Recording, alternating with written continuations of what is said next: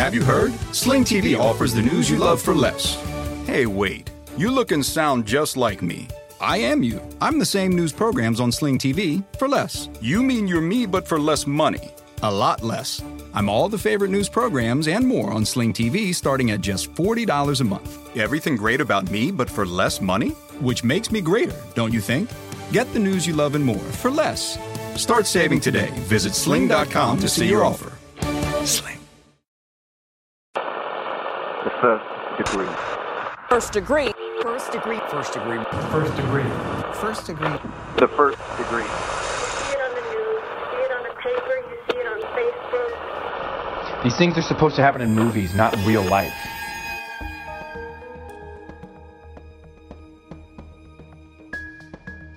She said she wanted her shot in the head. She was like graphic with it. She had detail. This was a real payment she paid. I could see it was like fake something. I thought like, all right, we break up and this is no joke.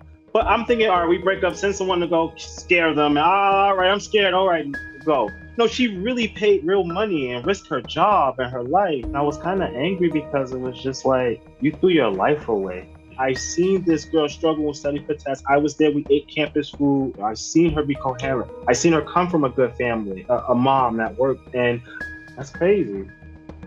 Welcome to The First Degree, the true crime podcast that you might end up on. My name is Jac Vanek. I'm sitting here with Alexis Linkletter. She's wearing some old school vintage First Degree merch right now. You can't see it, but it looks good. It's all I've been wearing for the last several days. I know. We're really like leaning into First Degree merch territory. And if you guys ever wanted to get merch, we're having a big sale on our merch store. So you can get 20% off everything and be twinsies with us, you know? And it's really cute. I crop mine. I mean, there's a lot you can do with them. Oh, yeah. And I love them. I just wear them. It's my little uniform. I feel like the times are coming back that maybe, cutting up your shirts might be popular again. Like back in the day, that's like all I used to do at Warped Tour is cut up people's shirts and time in little braids. Like it might be time. It's going to happen. And you should do it with your First Degree merch. Okay, so today is March 15th. Do you want to know the days today? Yes, but I can't believe it's that late in the year already. But yes. I know. I haven't done anything this year. No. Literally. It is Everything You Think Is Wrong Day, which I think is pretty applicable to just everything in life. Definitely. It is International Eat an Animal for PETA Day. I don't think Matt's going to like that one. No. National Egg Cream Day. An egg cream is pretty good. I think that's like one of those old milkshakey things with soda water in it. Oh, I think that's what an egg weird. cream is. And it's also National Peanut Lovers Day. So if you love a peanut, just pop one of those right into your mouth and celebrate the day. Might as well. Might as well. All right. Well, that's enough of that. So let's turn down the lights. And turn up your anxiety. Because this could be you.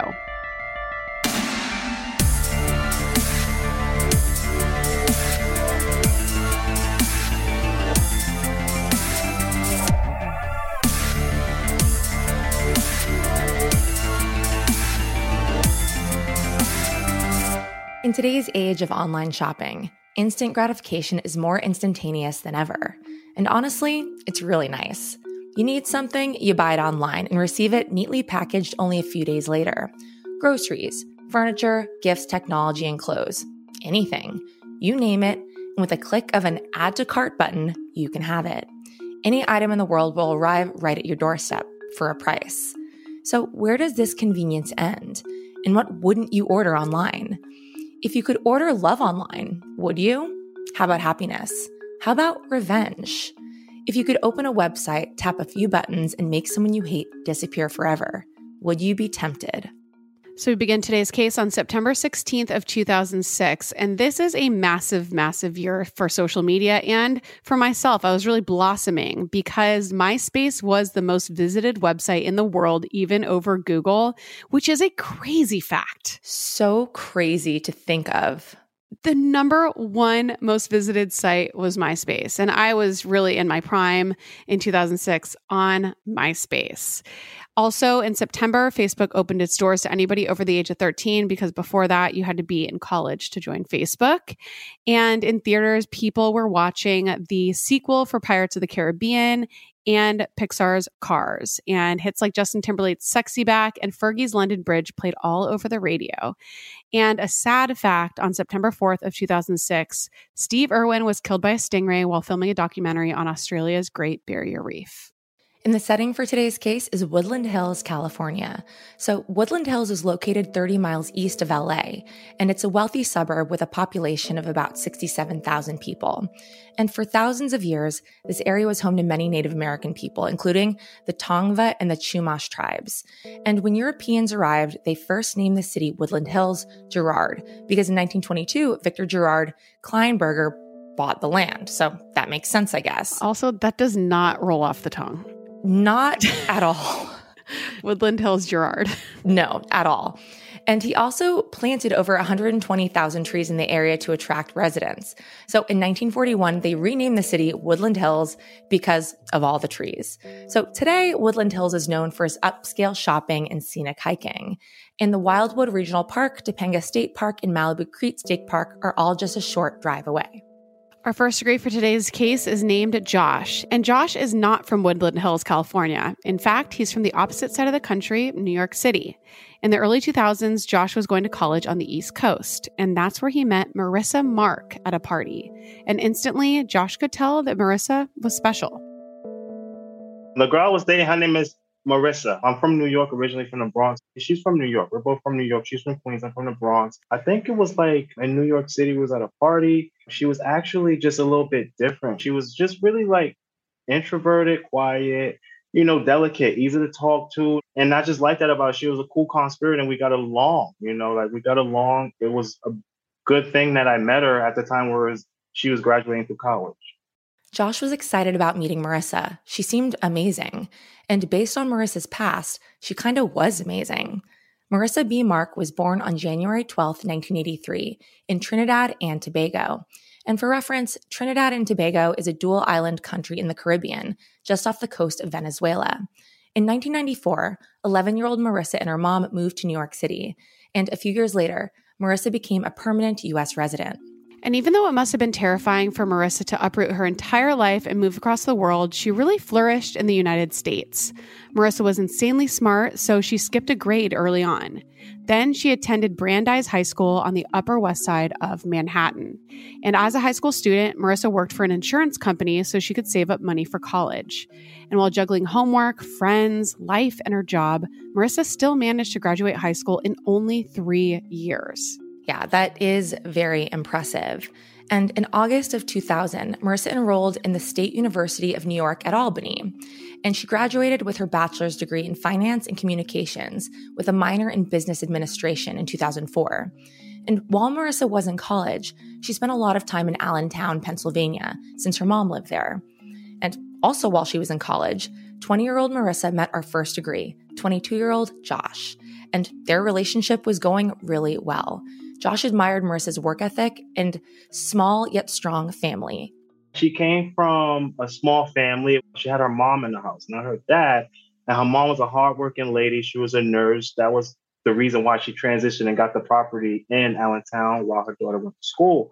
While I dated her daughter, it was just really just us three. But Marissa, she was pretty just quiet. She was smart. She did liberal arts. I was in the dorm with her in Pennsylvania while she was in school until she graduated. She was in college. She was a junior doing her thing, so she would travel back and forth. We dated.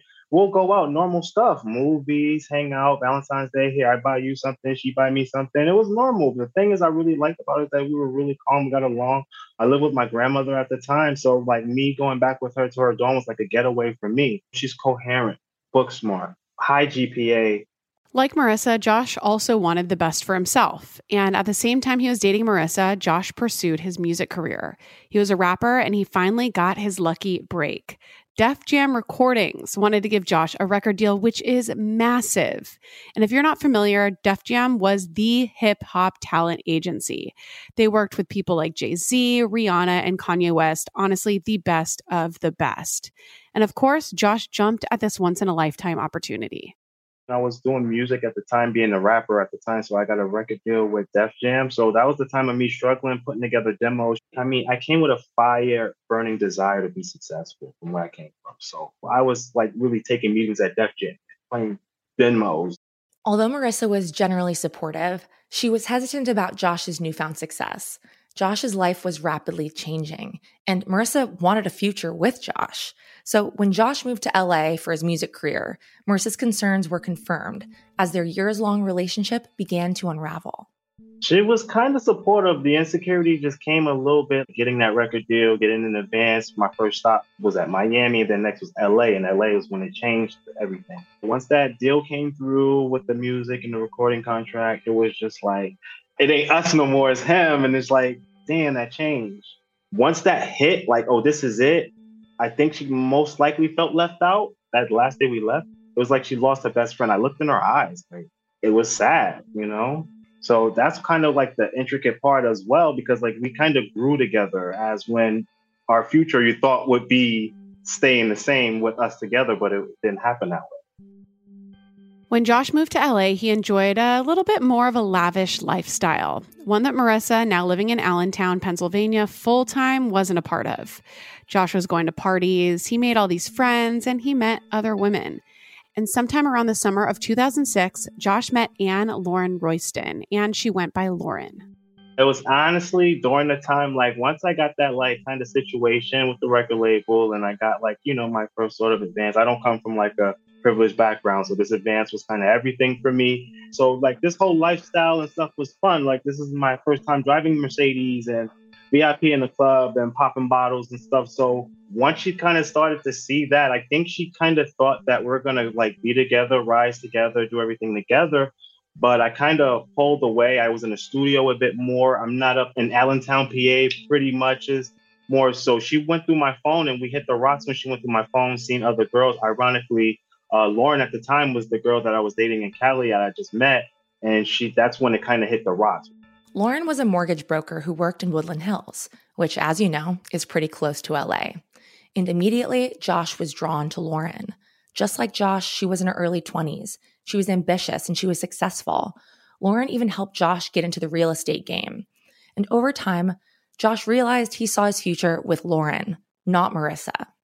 Lauren was a whole different situation, real quiet background, come from a bigger family, sisters, brothers. Mom was a nurse, dad, hard worker. You know, she was successful, did mortgages. Ironically, she was a millionaire at 21. This is the time where the mortgage industry was booming, you know, where you can do anything from a 550 credit score. They were putting everyone in homes before the whole market fluctuated. So that's when I came to meet her. She's like, why would you want to be a rapper?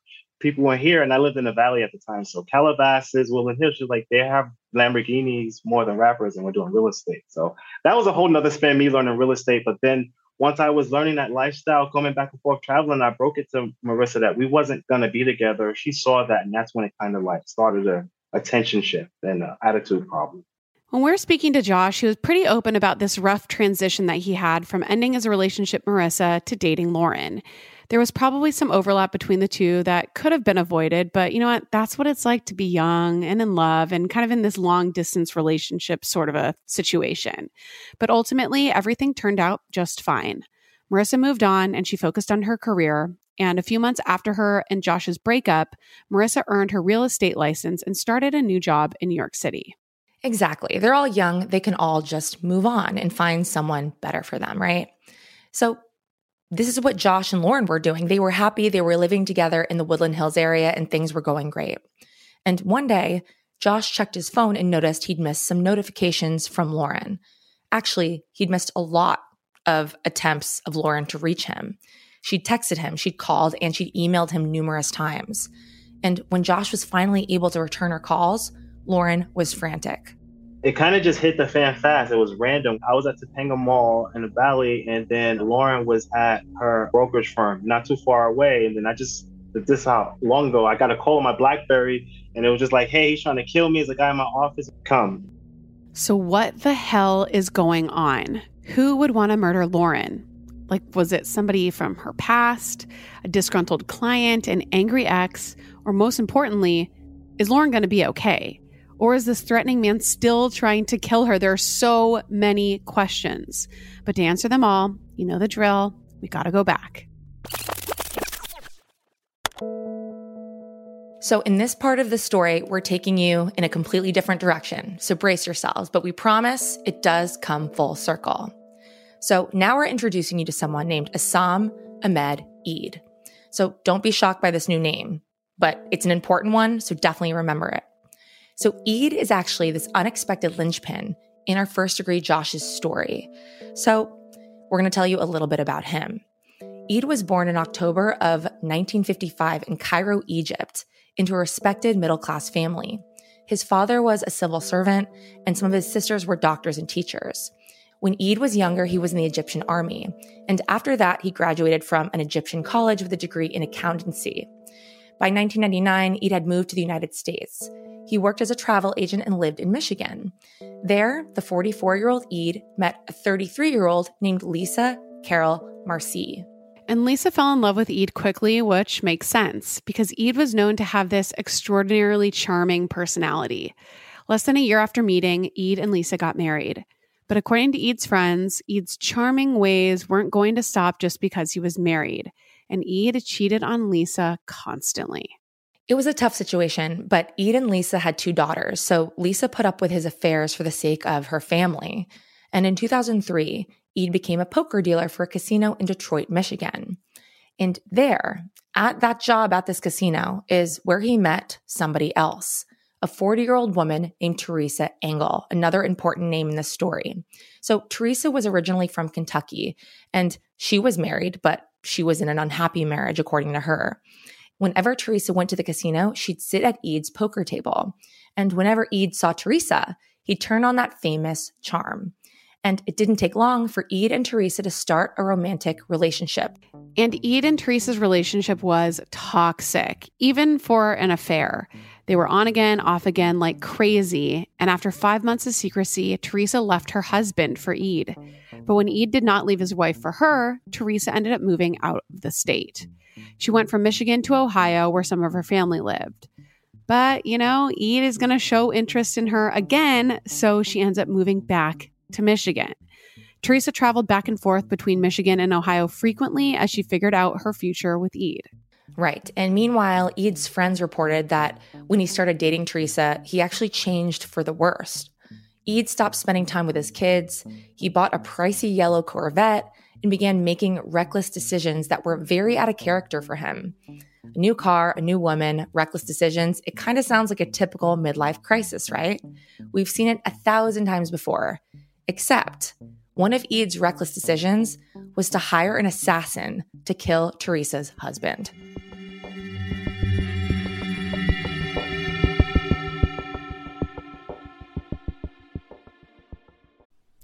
Okay, so listen, we are busy ladies over here on the First Degree, and when I have a moment of free time, I don't want to spend it grocery shopping. I want to spend it rotting on the couch and watching reality TV, and that is why I love Thrive Market. So Thrive Market is a go-to for all of my grocery and household essentials, and the convenience of getting everything online, then quickly shipped to my doorstep is such a huge time saver. So Thrive Market carries brands with the highest quality ingredients and sourcing methods. They actually restrict hundreds of ingredients across their food and cleaning categories. So you can go on their website and use their filters to suit any of your lifestyle needs. If you're allergic to a certain ingredient, if you just don't want to have it in your life, that's why Thrive Market is so awesome. So whether you're looking for organic snacks for your kids or low sugar alternatives or gluten-free pantry essentials, you can curate your own shopping experience with just a few clicks. I love this so much because I don't want to read every ingredient when I go to the grocery store. It's so easy to do it online, honestly, when I'm rotting on the couch. So join in on the savings with Thrive Market today and get 30% off your first order, plus a free $60 gift. Go to thrivemarket.com/first for 30% off your first order, plus a free $60 gift. That's THRIVE market.com/first. thrivemarket.com/first. Fuel up fast with Factor's restaurant quality meals that are ready to heat and eat whenever you are. No prepping, no cooking, or cleanup needed. There's over 35 different options to choose from every week, including Calorie Smart, Protein Plus, and Keto. And there are more than 60 add-ons to help you stay fueled up and feeling good all day long. Discover a wide variety of easy options for the entire day, like breakfast, midday bites, and more. Get as much or as little as you need by choosing your meals every week. Get started today and get after your goals. Plus, Factor is less expensive than takeout, and every meal is dietitian approved to be nutritious and delicious. For me, I was really struggling to get enough protein. I always do. But Factor's meals are protein packed and they're so good. And it's so easy when I'm slammed busy working in the middle of the day to just have lunch right there, not needing to do anything except heat it up. Head to factormeals.com/firstdegree50 and use code degree50 to get 50% off. That's code degree50 at factormeals.com/firstdegree50 to get 50% off.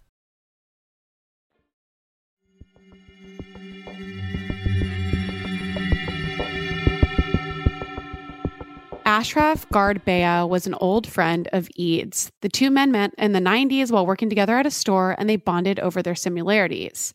They both had daughters, had emigrated to the US, and shared an interest in travel. When Ashraf met Teresa, he assumed she was just another one of Eid's girlfriends. But when Eid called Ashraf and asked him to kill Teresa's husband, Ashraf became worried. In their 10 years of friendship, Ashraf never knew Eid to be a violent man. But at the last minute, Eid called off this assassination.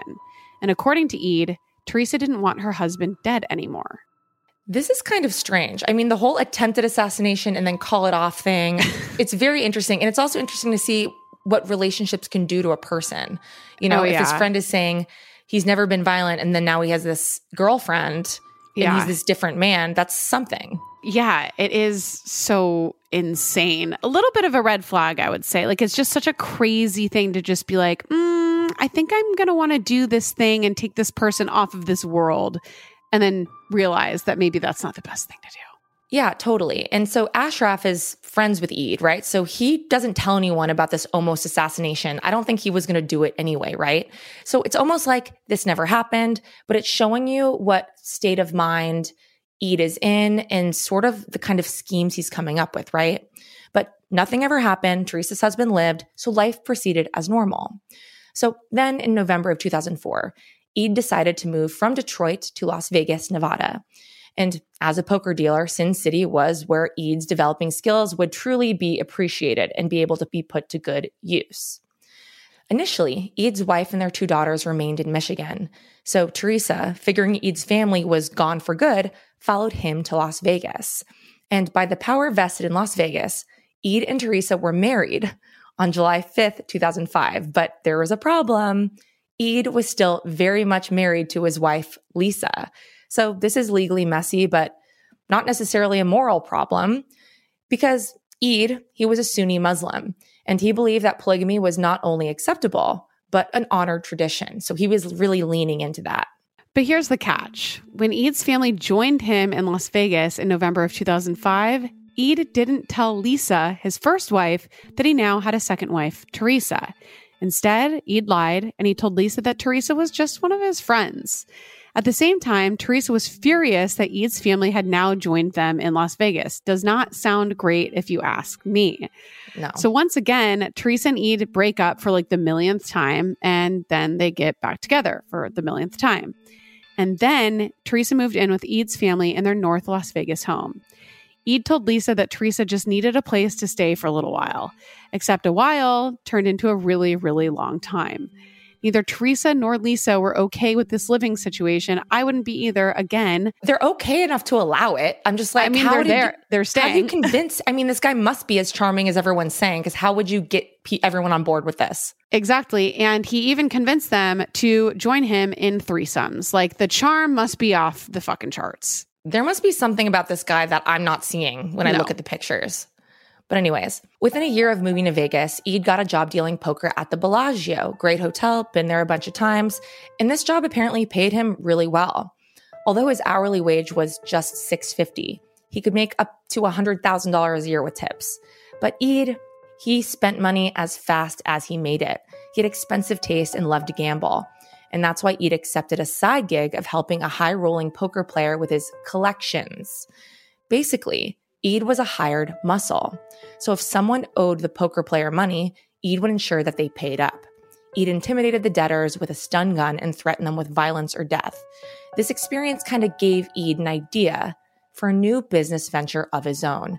And we can kind of see the evolution of this idea. First, with this assassination attempt of Teresa's husband, which he called off, and now learning to shake people down as a hired muscle. He came up with this brilliant idea. He was going to start a website, and he was going to call it hitmanforhire.net. So, this guy's an entrepreneur, so he hires a website designer to help make his hitmanforhire.net dream a reality. Because you got to remember, this is back in the day. You can't just get a Squarespace. You got to hire somebody to make your website nice. Got to do some beautiful. HTML coding. Literally. Yeah. So we have a picture of the website in front of us, a little screenshot. So it kind of has this black background with yellow text. And on the menu, you can click on home, how to order, secure email, and employment. And the website designer later reported that he thought Eid's website was a joke. I mean, who is actually making a website like this for real? That's not on the dark web. And Eid had even written, "This is a parody" at the bottom of the homepage, probably to get himself out of a situation if he got caught. If he ever found himself in one, right? Yeah. So not to mention, if you're looking at this website, it looks kind of campy. It's got clip art images of a gun, and it looks sort of like mafia adjacent. It's interesting, right? And there's even a picture of a cartoon man in a suit aiming a gun towards the screen, whoever would be looking at it. And this man looks similar to the main character of a popular early 2000s video game franchise called Hitman. You guessed it. One person actually stumbled across this website while looking for cheat codes for the video game. And even message boards thought that Eid's hitmanforhire.net website was a hilarious PR stunt designed by the Hitman video game creators. And we see marketing campaigns like this in contemporary times where it's a billboard and it directs you to a website and it's some kind of brilliant way to get people talking about whatever product you're launching. So that's what people thought it was in this context too. And the website's text kind of seemed like it was supposed to be funny and this parody that it seems to be. So this is an excerpt from the website. Hitman is the perfect solution for your killing needs. We offer a variety of professional assassination services available worldwide. Whether you are trying to put an end to a domestic dispute or eliminate your business competitors, we have a solution for you. We are a privately owned independent enterprise that specializes in reliable contract killings. We take our business very seriously and are the best at what we do. Assassinations are the most practical solutions to common problems. Thanks to the internet, ordering a hit has never been easier. Pretty shocking. Insane. I mean, that is out of a movie. There's no real way that's real. And it's so interesting given the time. It's Twitter just launched, MySpace. It's the convenience of everything was coming on the internet. Yeah. And I think it's fascinating that Eid's brain went here and decided to create this website, right? So despite every indication that the hitmanforhire.net website was a joke, it was not. 49-year-old Eid was serious. He wanted website visitors to hire Hitman with the intention of assassinating people. And so in April of 2005, Eid's hitmanforhire.net website went live. People from all over the world reached out to hitmanforhire.net. There was a 5th grade girl from Kentucky who wanted another girl in her class dead, a suicidal woman who needed help taking her own life, and several spurned partners who wanted their ex-lovers to suffer. Hitmanforhire.net, when you go on there, it was a thing to where you can order a hit on a person. They'll take your information, and as I dove into it a little bit more, they did investigation. This guy had orders, sad orders. Teenage girls wanted to kill their friend in school, to see a college graduate go on a website and actually pay stolen money to do this, to not think twice. It's just crazy insane.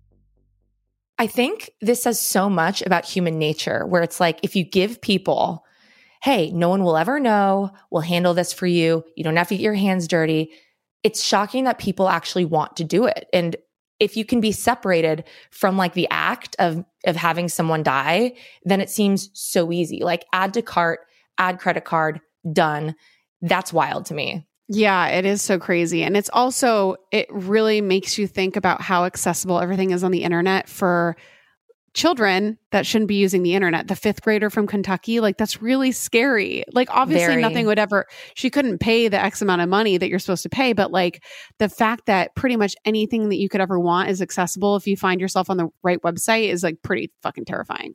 I just think it's one more, shred of proof that like Lord of the Flies kind of primal instincts, like even children reached out to this website, it kind of blows my mind. And it's like every type of person too, it's not just, I don't know how you'd think it's like a scorned lover, I feel like would be like the main reason you'd hire a hitman or something like that. But there's just a million different reasons why somebody was contacting this website. So it's pretty insane. Seriously. So on hitmanforhire.net, under the employment tab, aspiring assassins could submit their resumes as well. So this is not like, not only can you order a hit, you can be the hit if you get accepted. Right. The website required applicants to have expertise in firearms, explosives, poisons, martial arts, or torture.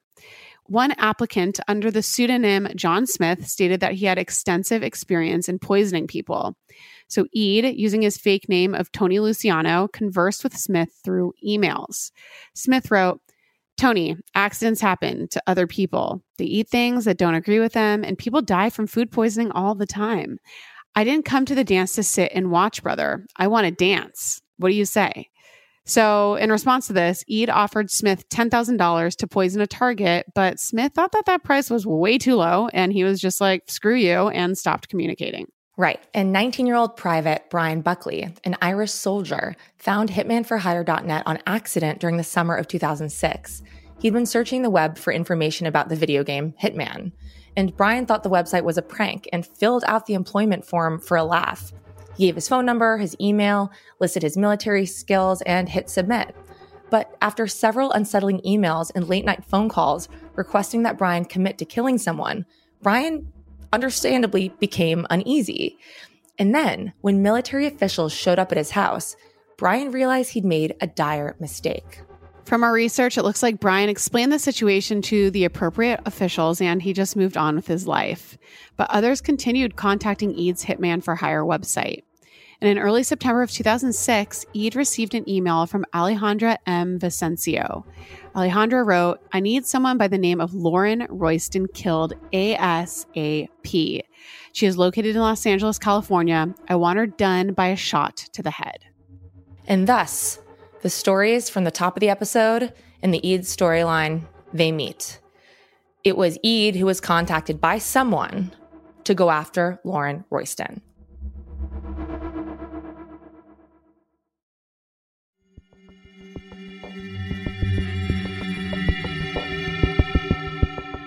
So on Saturday, September 16th, 2006, Eid and his second wife, Teresa, arrived at Lauren Royston's mortgage office in Woodland Hills, California. And Lauren thought Eid and Teresa were potential clients who wanted to refinance their home. But as soon as Lauren closed the door to the conference room, Eid pulled out a black folder containing dozens of pictures of Lauren, as well as personal information. And that's when Eid explained his true intentions. Someone had hired him to kill her. And according to court documents, Eid calmly said, "Someone wants your head. Somebody wants you killed, and they hate you a lot." He pretended to be a buyer because she did mortgages. So he did like the fake application process. She's thinking that she's going to get a deal, like a loan, and the potential client. And as he gets into the office, he brandished a weapon and said, I'm this hitman. She showed her the pictures. At the time, it was MySpace. So he showed her 47 pictures of her on MySpace. But according to Eid, he just couldn't go through with the hit. Apparently, Lauren reminded Eid so much of his own daughter that he couldn't bear to pull the trigger. But still, Eid needed to get paid for his time, so he offered Lauren a deal. Since Alejandra, the person who wanted Lauren dead, already paid Eid $17,000 of his $37,000 fee, Lauren could just pay him the remaining $20,000. And then Eid would kill Alejandra instead, and Lauren would just go free. So obviously, Lauren is freaked out. Who is this mysterious Alejandra, and why would she want Lauren dead? Turns out, Alejandra was an alias for 23-year-old Marissa Mark. That's when he explained to her, this girl named Marissa Mark, put a hit out. He said, yo, I can't do it, because you remind me of my daughter. And that's the reason he said that he'll cancel the hit if we pay the remaining balance, and he'll reverse it on Marissa because he won't go through it because she reminds him of his daughter. A month before the strange encounter, Marissa had discovered that Josh had left her for Lauren. Marissa had suspected Josh and Lauren were involved even before their breakup. And when Marissa's suspicions were confirmed, she was completely heartbroken. So, on September 10th of 2006, Marissa contacted hitmanforhire.net. And over the course of 5 days, Marissa exchanged about 20 emails with Eid to organize Lauren's assassination. And when Eid requested a down payment of $17,000, Marissa panicked. She didn't have that kind of money, but she did have access to people's financial information through her job. So Marissa paid Eid the $17,000 through 3 stolen PayPal accounts she had access to. Fortunately, PayPal flagged the transactions as suspicious, so the money never actually went through. But money or not, Eid continued the assassination attempt because he wanted to get paid. Eid would agree to assassinate people for money, and then he would find the victims and extort them into paying even more money using the same, if you want to live, pay me off kind of spiel. Eid gained money from 2 sources, one of which was pretty secure. And what was somebody hiring a hitman actually going to tell the police anyway? Like, I hired an assassin and he stole my money. So it's unclear how many times Eid successfully ran this scam. Right. And something that's very mysterious and remains murky is what Eid's intentions were when it actually came to ending people's lives and killing people. How willing and prepared was he to do that? When you explain it like hitman, not doing an assistant, this, that, and then now we want money. The only equation is this dude is just trying to scam you for some money. It sounds like he's kind of like doing some sort of Ponzi scheme type of thing through a website, taking the cash. Pretty much is like, asking for these lump sums of money. Again, I'm from the Bronx. I'm doing music. I'm not coming from as much. So obviously, this is traumatizing for Lauren. It's upsetting that a woman she'd never met wanted her dead. And now Lauren's would-be killer was trying to blackmail her for $20,000 in exchange for keeping Lauren alive. So in Lauren's office, Eid told her that he'll return later that day to collect the money. So just before he left, Eid then hugged Lauren, which is so weird and bizarre given the threats and the extortion that was going on, and also saying that she looks like his daughter. So this is when, Lauren calls her boyfriend, Josh, our first degree, and he rushes to Lauren's office to try to help give her some support and figure out what the hell is going on. He also reached out to Marissa to see what the heck she was thinking and what she would say. I go meet Lauren. Really, she's at a job. She's frantic with her best friend, holding her, consoling her. They're telling me the situation. Like, oh my gosh, she's trying to kill me. I'm going to die. And I'm like, whoa, slow down. At the time I pick up my phone, I call Marissa because I'm like, this sounds a little bit like too close to contact. And how I knew it was her is Marissa answered with the, huh? What you mean? No, huh? Like, obviously, yeah. And I'm talking to Marissa via text message. I'm like, you got something to do with this. You're going to get in trouble because Lauren wants to really go to the police now. This is some sick joke. This is the time to tell me, And she's still with the dumb, oh, what you mean? All right. Marissa denied everything. Well, at first. Eventually, she admitted to planning Lauren's demise with Eid. That same day, Lauren and Josh met up with Eid and Teresa again. This time, Eid stayed inside his yellow Corvette while Teresa spoke with Lauren and Josh by a hotel pool. In Josh's interviews with authorities, he explained how he kept checking nearby rooftops for snipers, which has got to be so scary. So scary. And this guy's in like a yellow Corvette. So weird. The whole thing is very scary. And these kids are young. They're in their early 20s, Yeah. Oh my gosh. So during this meeting, Teresa told Lauren that she was the luckiest woman in America because normally we don't allow the mark a way out. So Josh and Lauren made it clear that they didn't want Marissa killed and that there was no way that they could pay Eid and Teresa the $20,000 that they allegedly kind of owed them. Just to keep Lauren alive. So Teresa responded, "Is that what you'll say when Lauren is buried next Tuesday?" So literally, this is so funny. We're walking into the Holiday Inn, we meet by the pool, and next thing you know, it's this lady comes out dressed in all black. So she sits down, she has this file. She says, look, she shows us the email. His name was Tony Luciano. She shows us the receipt from PayPal. That's $18,000 that was spent. And I knew it was Marissa because she always wanted to do real estate. So her handle was something in real estate. So I kind of knew it was her. So she was just like, you know what? In order to fulfill this, we need the 18,000 or the 19,000 by this date. And then I told her no, in the sense that like, we're not doing it.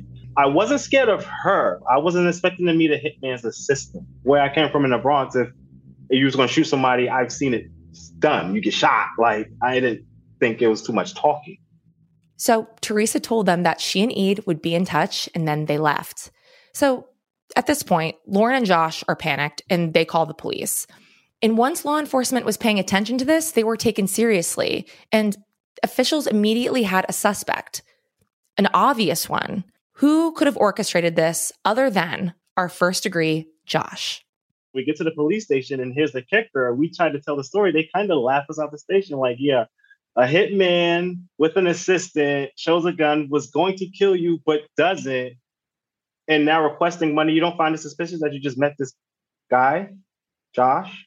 You know, they're looking at me now, so they had to, you know, question it because it sounds like a sick, you know, ploy, you know? Maybe he's just trying to just scare you and just get some money out. So keep in mind, like, it's her aspect as well. She still has her family, friends. Like, this could think of your homegirl going through this. You'll be looking like, girl, get away from him. Like, you didn't have these problems before you met him. You know, is this maybe like he's not a part of it? So I had to live with that too. Luckily, Lauren trusted Josh, and she believed that he would never try to hurt or scam her. Next, the FBI got involved, specifically an FBI agent named Ingrid Sotelo. Her main suspect was always the 51-year-old Las Vegas poker dealer, Assam Ahmed Eid. That's when the FBI came involved that actually got into it, which made it scary because they investigated me. And anything that happens to a female, they're going to go to the boyfriend. So in that case, though, they stopped me like as I was leaving the studio. They followed me, pulled me out, literally like on the side of the highway. The agent, she was just like, you know, I need to ask you some questions because this is a serious situation. And the last thing we know is that you dated this girl. So they literally was in my condo in Woodland Hills. We lived at the Met at the time, right off Canoga. And they were their FBI agents. And then after that, they were like, we know you got nothing to do with it because they showed me all of these potential men and the hitman was one of them. But there was like, we know it's this guy right here because he's a poker dealer and he's on a run from a specific type of hit in Ireland. Lauren worked with the FBI to take down Eid, and it was a really, really intense process. First, the FBI wiretapped Lauren's phone. Then, at the agent's instruction, Lauren called Eid several times. Lauren agreed to Eid's terms and requested more time to come up with the money. And then the FBI planned to capture Eid when Lauren dropped off that $20,000. And suddenly, the whole ordeal became very, very real to our first degree Josh. I never thought that they was going to lock me up or anything like that. But when she showed me that, like, what she had on the dude, that was kind of like the press the button. Like, this is a kind of real situation. Like, Lauren could possibly lose her life. Like, he's kind of known for, like, taking out hits. And then he has his website where, like, teenage girls is hitting his website saying they want to have him hit girls and stuff. So the backside to it is that Lauren had to, like, you know, go through with it, catch him. They gave Lauren a wire. It just turned on like, this is real. Like, someone can die. How it was supposed to go is that they gave Lauren the wire, the recording. She's supposed to go along with it, play at the bank. And it wasn't like the movies. No one came and put bulletproof vests on us and say, we're going to stand by your condo every night. It was nothing like that. We got this all connected. Then they packaged this to us. This is how we're going to finish this out. You, Lauren, you're going to go in there and finish the drop, this, that. We're going to make it at Bank of America when we hop out free. So that whole plan, that whole psychology, Lauren is scared. You know, this is a 21-year-old girl, you know, and she's in real estate. You know, she's not like a part of this type of lifestyle. But only a few days after organizing the FBI sting operation, Eid completely disappeared. Agent Sotelo wondered if Eid had gotten spooked or fled the States and fled to another country to hide. And after checking U.S. travel databases, the agent realized that she was in fact correct. Eid had left the U.S., but not because he was scared. He left because he had another hitman for hire job. This time, the job was in Western Ireland. So meanwhile, in the quaint riverbank town of Ennis, Ireland, local investigators were looking into a really strange occurrence. It started with a cut and dry burglary case. Several laptops were stolen from the office of a wealthy property tycoon named PJ Howard. But the next day, an unknown man contacted one of PJ's two sons, Robert.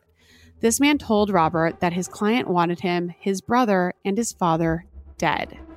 But the man continued, if the Howard family can pay him $100,000 euros, he wouldn't kill any of them. Sounds kind of familiar. Sounds very familiar. But you have to wonder, who wants PJ Howard and his sons dead? Well, we have the answer to that. That would be 43-year-old Sharon Collins. And she's PJ Howard's girlfriend, and she had been with him for 8 years at that point. It turns out, from the beginning of their relationship, PJ made one thing abundantly clear to Sharon. He would not marry her. PJ was older, and when he died, he wanted to ensure that his family fortune went to his two sons, not to Sharon. And this made Sharon angry. And after years of living in the lap of luxury, she felt that she deserved to inherit her boyfriend's wealth, not his son's. So Sharon did what any reasonable person would do. She put out a hit on her boyfriend and his two sons. Inspired by an Eagles song, Sharon created the alias Lying Eyes. And on August 2nd of 2006, Sharon Lying Eyes Collins contacted hitmanforhire.net. In pages and pages of emails, Sharon described her murder plot to Eid. First, she wanted Eid to poison PJ Howard's two sons. Then, Sharon wanted Eid to stage PJ Howard's suicide. She suggested throwing PJ out of his 14th floor vacation penthouse in Spain, as if PJ, overwhelmed with the grief of losing his sons, had given up on life and jumped.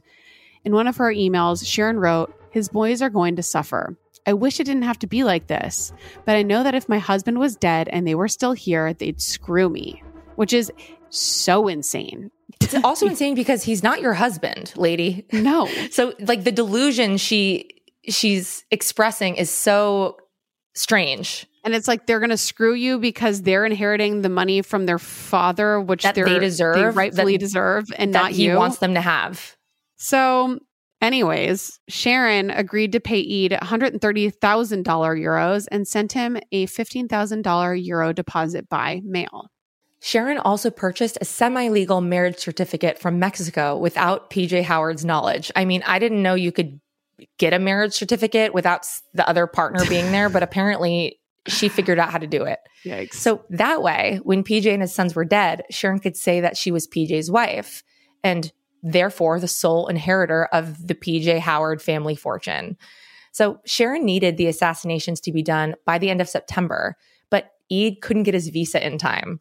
So Eid sent his friend, Ashraf, and his second wife, Teresa, to go handle the job. So Ashraf is the friend who he initially asked to kill Teresa's husband. Yeah. The whole thing, I know there are a lot of names, but I know you guys are smart. You're all following the red string with this one. But the two botched the assassination attempt, and they returned to the U.S. without killing anyone. Sharon and Eid were both livid. And that's why on September 23rd, 2006, Eid abandoned his efforts to shake down Lauren for $20,000 and he flew to Ireland with Teresa. But when Eid tried to extort the money from the Howards, they immediately notified the Irish police known as the Gardaí. Shortly after, the Gardaí arrested Eid and Teresa and searched their hotel room. There, officials found PJ Howard's stolen laptops, wigs, and masks. So yeah, this is where they messed up. Eid went to the PJ Howards and Sons and was like, hey, someone's trying to kill you, pay me off. And they're like, screw you, dude. And they called the cops immediately.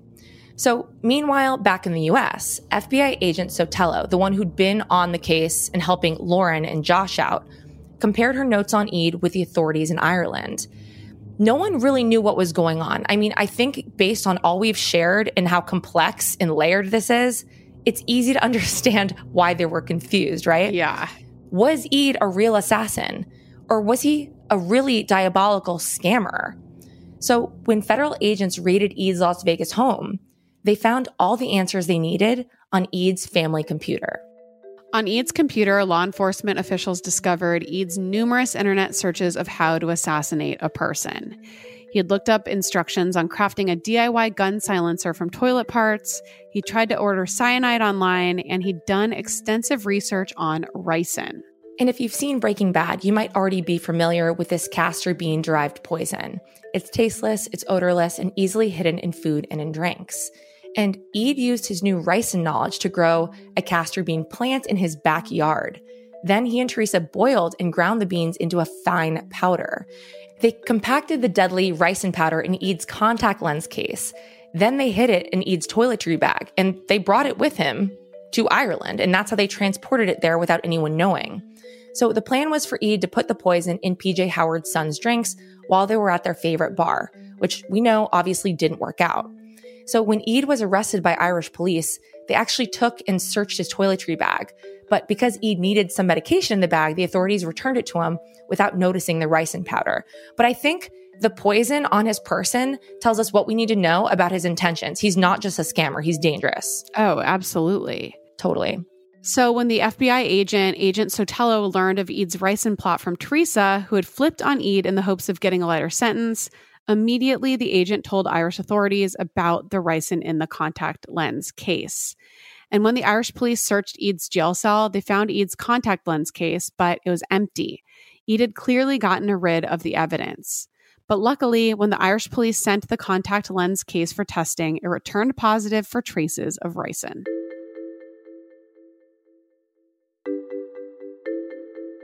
Now investigators had enough incriminating evidence to implicate Assam Eid, Marissa Mark, and Sharon Collins. And it's just so crazy that none of these people originally knew each other. Right. Sharon Collins and Marissa have no connection to one another other than that they both hired Eid to kill someone they wanted gone. So in 2008, both Sharon and Eid were tried in Ireland. And this case was a media sensation. Like, think Casey Anthony level obsession. People were all about it. And when the FBI agent Sotelo flew in to testify, she was bombarded by paparazzi and journalists. And think about it. She was using the screen name Lying Eyes. They were calling it the Lying Eyes trial. It was just so scandalous and salacious. So following the 6-week-long court proceedings, Sharon was convicted of soliciting murder and was sentenced to 6 years. I'm telling you, Europe is the place to commit a crime if you're going to do it. It is so lenient, 6 years for conspiracy to commit murder. And she was insane. It's insane. And not only that, she was going to defraud this family of this inheritance too. So Eid was convicted of burglary and extortion and was also sentenced to just 6 years in prison. So they served that time. And in 2011, Eid was extradited back to LA, where he faced numerous charges connected to the Marissa Mark and Lauren Royston case. Ultimately, he pled guilty to conspiracy relating to extortion. And although he was facing a possible 56 years in prison compared to the 6 they got in Europe, Eid was sentenced to just 33 months. Why are they this guy must be charming. Why would you get such a low sentence? It's unbelievable. What is going on for all he's done? Unbelievable. Ugh. So in September of 2011, 5 years after she ordered the hit, Marissa Mark was arrested in her home in Jersey City, New Jersey. She pled guilty to numerous charges, including conspiracy and identity theft. And Marissa was sentenced to 6 years in prison, during which she lost her vision in her left eye due to an infection. After serving her time in the U.S., she was deported back to Trinidad and Tobago. And according to court documents, Marissa maintained that she thought the website was a joke. She said she purposefully used a fake PayPal account so that the transactions would fail and that Eid would just leave her alone. And at one point, Eid messaged her about the failed payments, writing, "All your money reversed. Now, what, you still want us to do this job or not? Just tell us yes or no." And then Marissa responded, "No, not right now." Still, Marissa didn't tell anyone about the hit. Not the police, not Josh, and certainly not the person who needed to know most, Lauren. So in exchange for working with the FBI, Eid's second wife, Teresa, received only 8 months in prison. And Eid was released from prison himself on October 4th of 2013. And his whereabouts beyond that were unknown for a while, but we do know that Eid passed away very recently within the last couple months. And not in this country, he was back in Egypt. So our first degree Josh and Lauren, following this whole traumatic ordeal, they remained together for 3 years after this crazy misadventure. After it unfolded, though, we stayed together 3 more years after that. This was the beginning of our relationship. That trauma relationship, that held us together really for that.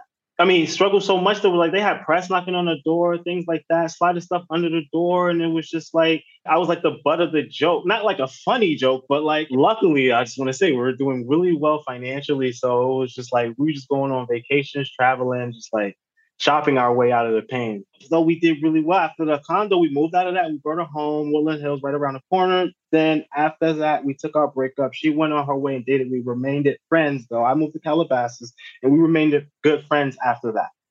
And Josh's feelings toward Marissa are really complicated. You know, what she did was terrible, but Josh knew Marissa before all of this happened. He saw how hard she worked to find success.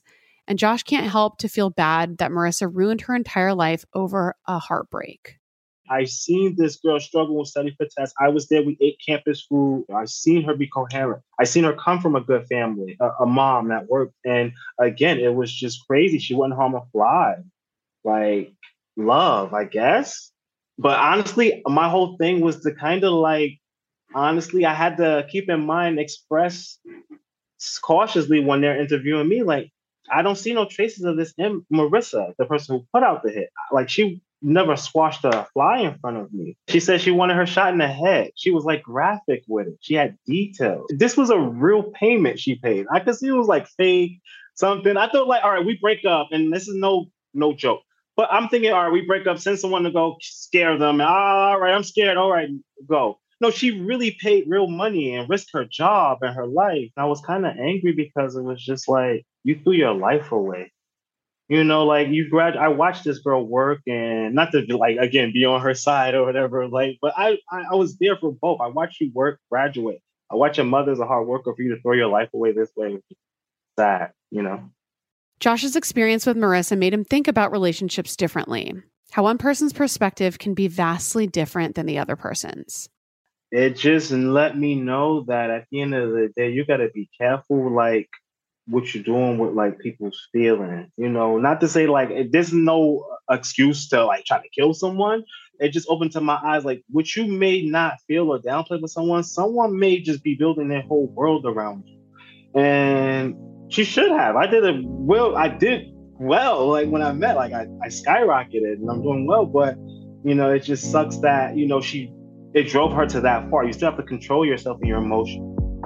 As humans, we are all emotional beings. We feel all the time. We feel joy, we feel anger, happiness, sadness, love, and hate.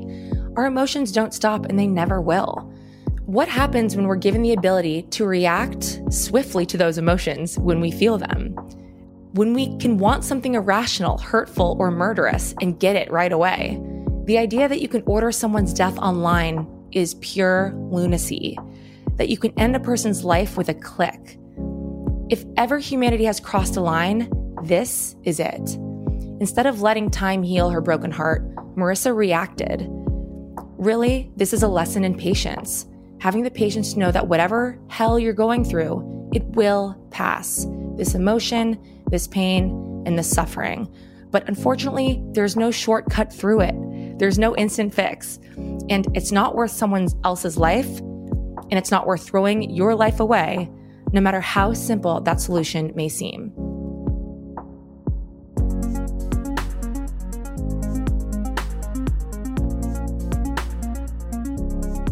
Huge thank you to Josh for being our first degree for this episode. If you have a story to tell and you're out there, please email us, hello@thefirstdegreepodcast.com. You can follow us on Instagram, join our Facebook group. We're talking true crime all of the time. Join our Patreon if you want a new episode every single week.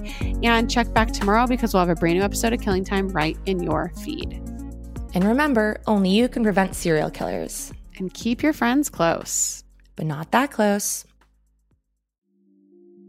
Shout out to Jared Monaco for scoring original music for The First Degree, producing by Caitlin Cleveland, writing and research by Andrea Marshbank. Sources for this episode are court documents, NPR, The Daily Mail, The Huffington Post, The New York Post, The Irish Examiner, The LA Times, The Guardian, The FBI, Lee Valley Live, and Abigail Riley's The Devil in the Red Dress. And as always, our First Degree guest is always our largest source.